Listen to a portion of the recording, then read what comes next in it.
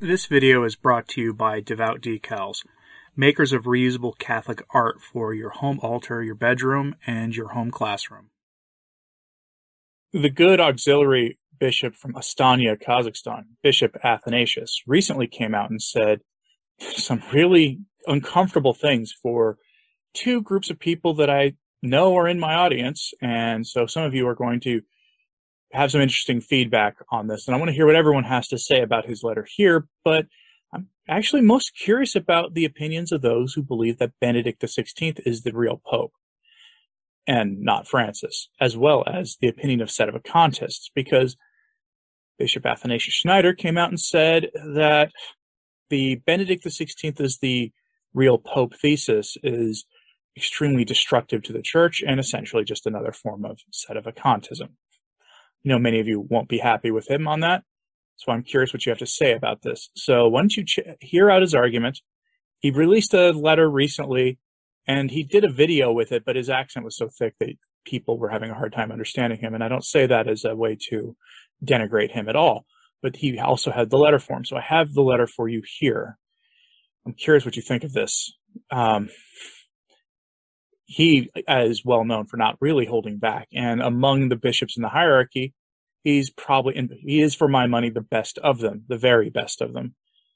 I would love to see him Pope, but he's an auxiliary bishop. He's an assistant bishop in a tiny little diocese somewhere, and the fact that he made a name for himself that reaches now around the world with great influence is rather remarkable, and his only hope of ever getting promoted further up the hierarchy is for us to get at least a decent Pope.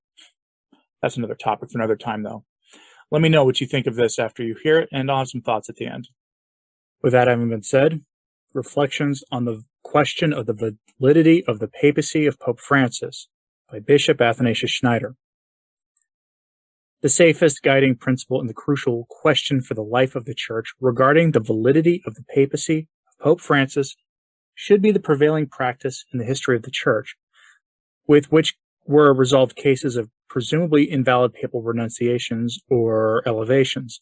In this prevailing practice, which shows the sensus perennius ecclesia, the principle of legality applied ad literam, to the letter, or that of juridical positivism, was not considered in the great practice of the Church an absolute principle, since the legislation of the papal elevation is only a human positive law and not a divine revealed law.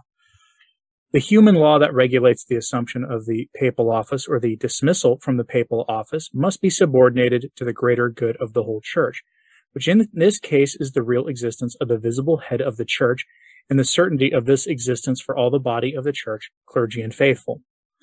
This visible existence of the head and the certainty about it are required by the very nature of the Church. The universal Church cannot exist for a considerable time without a visible supreme shepherd, without the successor of Peter, since the vital activity of the universal Church depends on its visible head, such as, for example, the appointment of diocesan bishops and cardinals, appointments that require the existence of a valid pope. In turn, the spiritual good of the faithful depends on a valid appointment of a bishop, since in the case of an invalid episcopal appointment, due to a presumably invalid pope, priests would lack pastoral jurisdiction for confession and marriage. From this also depend those dispensations that only the Roman pontiff can grant, and also indulgences, all this for the spiritual good and eternal salvation of souls. Applying in this case the principle of supplying of jurisdiction would undermine the characteristic of the Church's visibility, and would be substantially the position of the Sedevacantist theory. Archbishop Marcel Lefebvre, when consecrating bishops without the Pope's mandate, also applied the principle of supplying jurisdiction, but he applied it only to specific cases and not to the entire pontifical jurisdiction.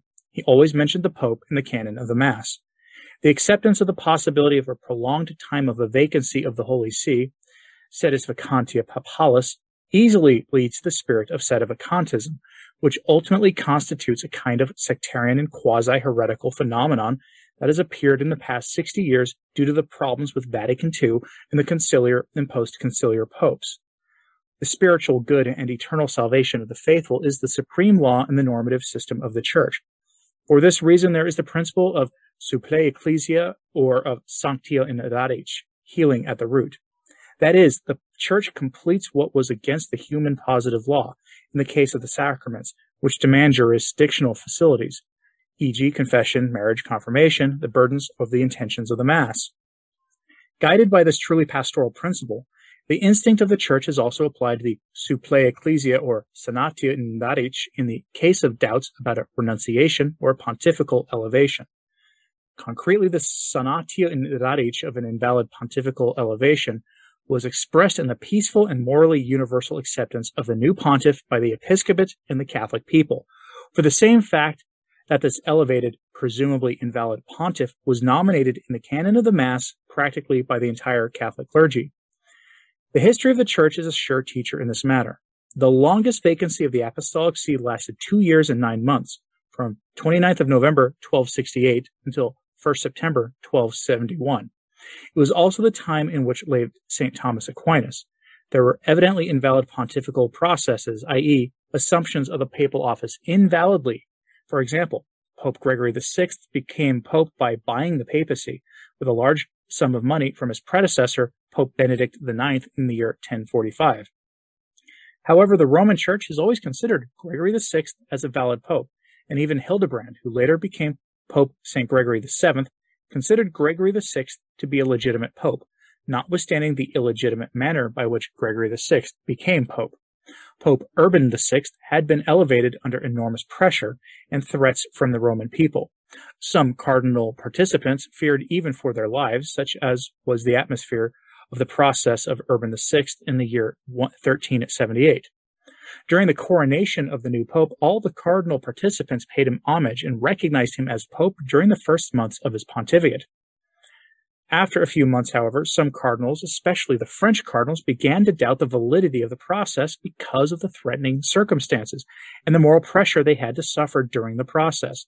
For this reason, these cardinals chose a new pope, who was called Clement VII, a Frenchman, who chose Avignon as his residence. He and his successors were considered by the Roman Church always as anti-popes. Thus began one of the most disastrous crises in the history of the Church, the Great Western Schism, which lasted almost 40 years, tearing apart the unity of the Church and damaging the spiritual good of souls so much. The Roman Church has always recognized Urban VI as a valid pope, despite the probably invalidating factors of his elevation process.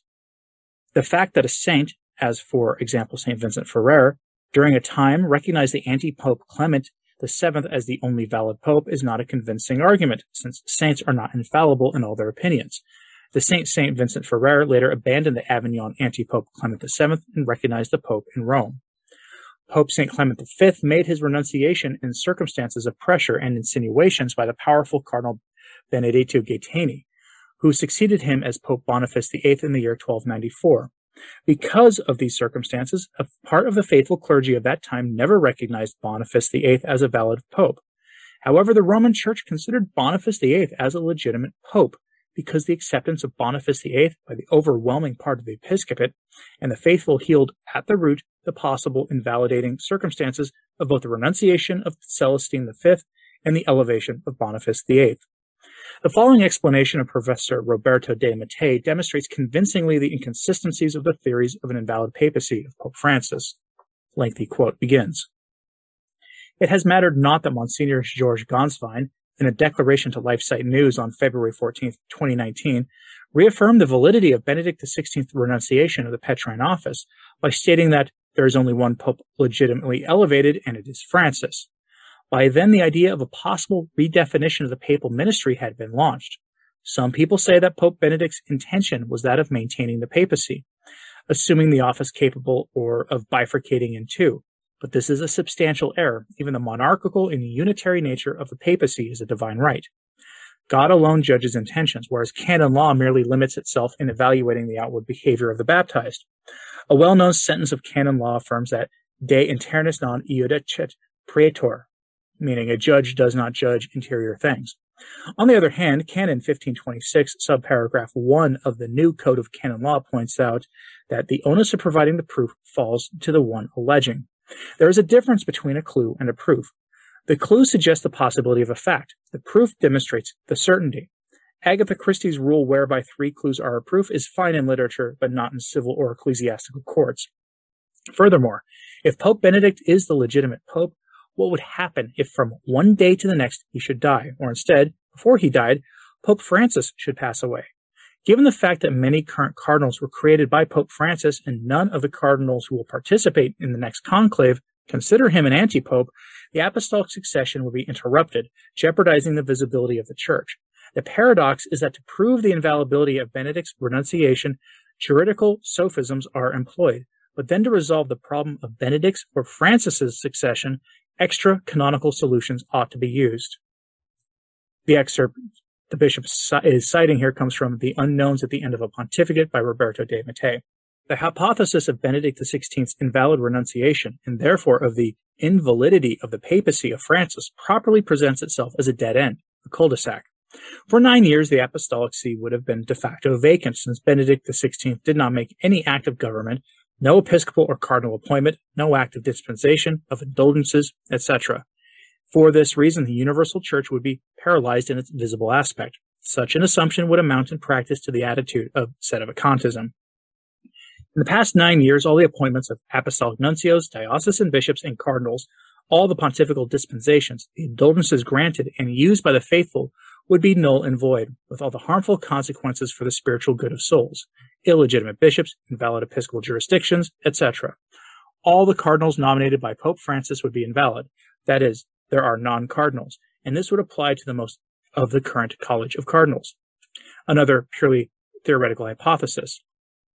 If Benedict XVI would have been an extremely liberal and almost heretical pope, and would have renounced in 2013 in circumstances similar to those that actually occurred in 2013, therefore having possible elements of invalidity, and then would be chosen a new pope with an absolutely traditional spirit, and this new pope, presumably chosen invalidly because of the invalid renunciation of his predecessor and because of the violation of some norms of the conclave, would begin to reform the Church in the true Catholic sense, appoint good bishops and cardinals, issue professions of faith or ex cathedra pronouncements to defend the Catholic faith against the current errors within the Church.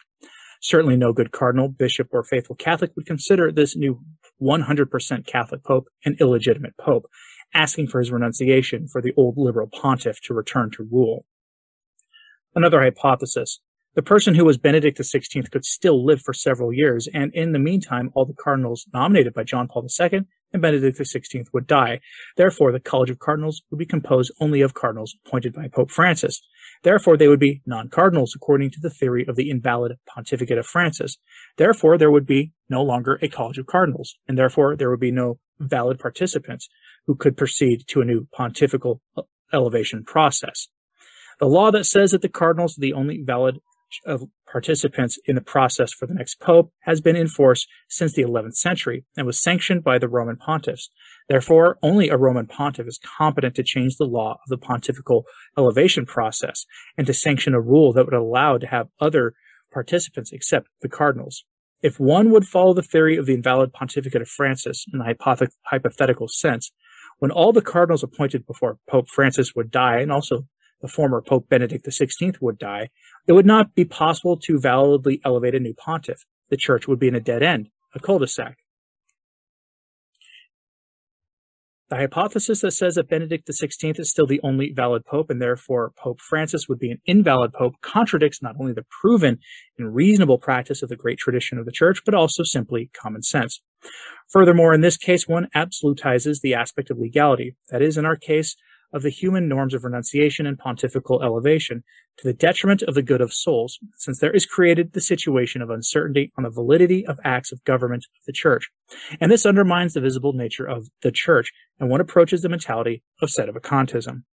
The surer way, via tutor, and the example of the constant practice of the great tradition of the Church must be followed also in our present case. The rudder of the boat of the Church holds our Lord Jesus Christ in his hands, even in the situations of heaviest storms, such as it can be in a time of doctrinally ambiguous pope. Such storms are relatively short compared to other great crises during the 2,000 years of the existence of the militant Church. In the midst of the confusion and the storm within the life of the Church of our day, our Lord will rise and rebuke the winds and the sea, and there will be again given a time of calm, doctrinal security, liturgical sacredness, and holiness of the priests, bishops, and popes. We have to renew in the midst of a situation which humanly spoken appears helpless, our unshakable faith in the divine truth that the gates of hell will never prevail against the Catholic Church. Signed, Bishop Athanasius Schneider, Auxiliary Bishop of the Archdiocese of St. Mary in Astana. And that, like I said, that was the letter from Bishop Athanasius on the question of Benedict XVI being the real pope, and by extension, sedevacantism.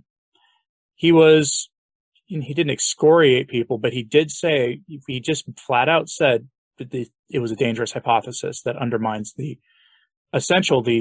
visible nature of the church to have either a hidden pope or a long period of sede vacant. And he just outlines the consequences. And here's the thing. I actually think that most sedevacantists would not disagree with what he says is the consequences are. I mean, after all, if you see a sedevacantist, they don't typically recognize members of the hierarchy as actually even being ordained. You'll see sometimes some of the more public sedevacantists refer to him as Bishop, not as Bishop Schneider, but as Mr. Schneider. So, right. But what he does here, though, is take that argument and then apply it essentially to Benedict XVI question. And he does it because people will say, well, if that Francis isn't the Pope, they say that, and the consequence of that is very obvious. That all this consistory that's coming, where 21 people will be named cardinals, well, then they're not actually cardinals. And that would invalidate the next papal conclave, because you would have all these non-participants participating. So I think there's, he's not exactly incorrect about that. It's just, I'm curious what the reaction from the audience is. Full disclosure, I've never really bought into the thesis that he is the true pope, just because I think it gets a little too legalistic when we're talking about a divine institution like the papacy.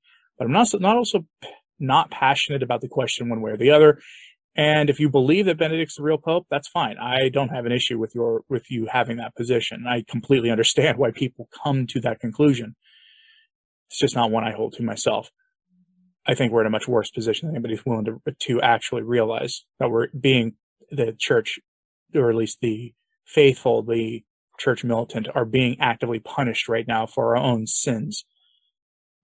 That has been known to happen in the past, and there have been popes in the past who have been actually accused of heresy. And we have at least one confirmed heretic who has been pope in the past. So having a heretic on the throne of Peter is not new per se. I'm curious what you think about this in the comments, please. So let me know what you think. Like and subscribe if you haven't. It does help. As always, pray for the church. I'm Anthony Stein. Ave Maria.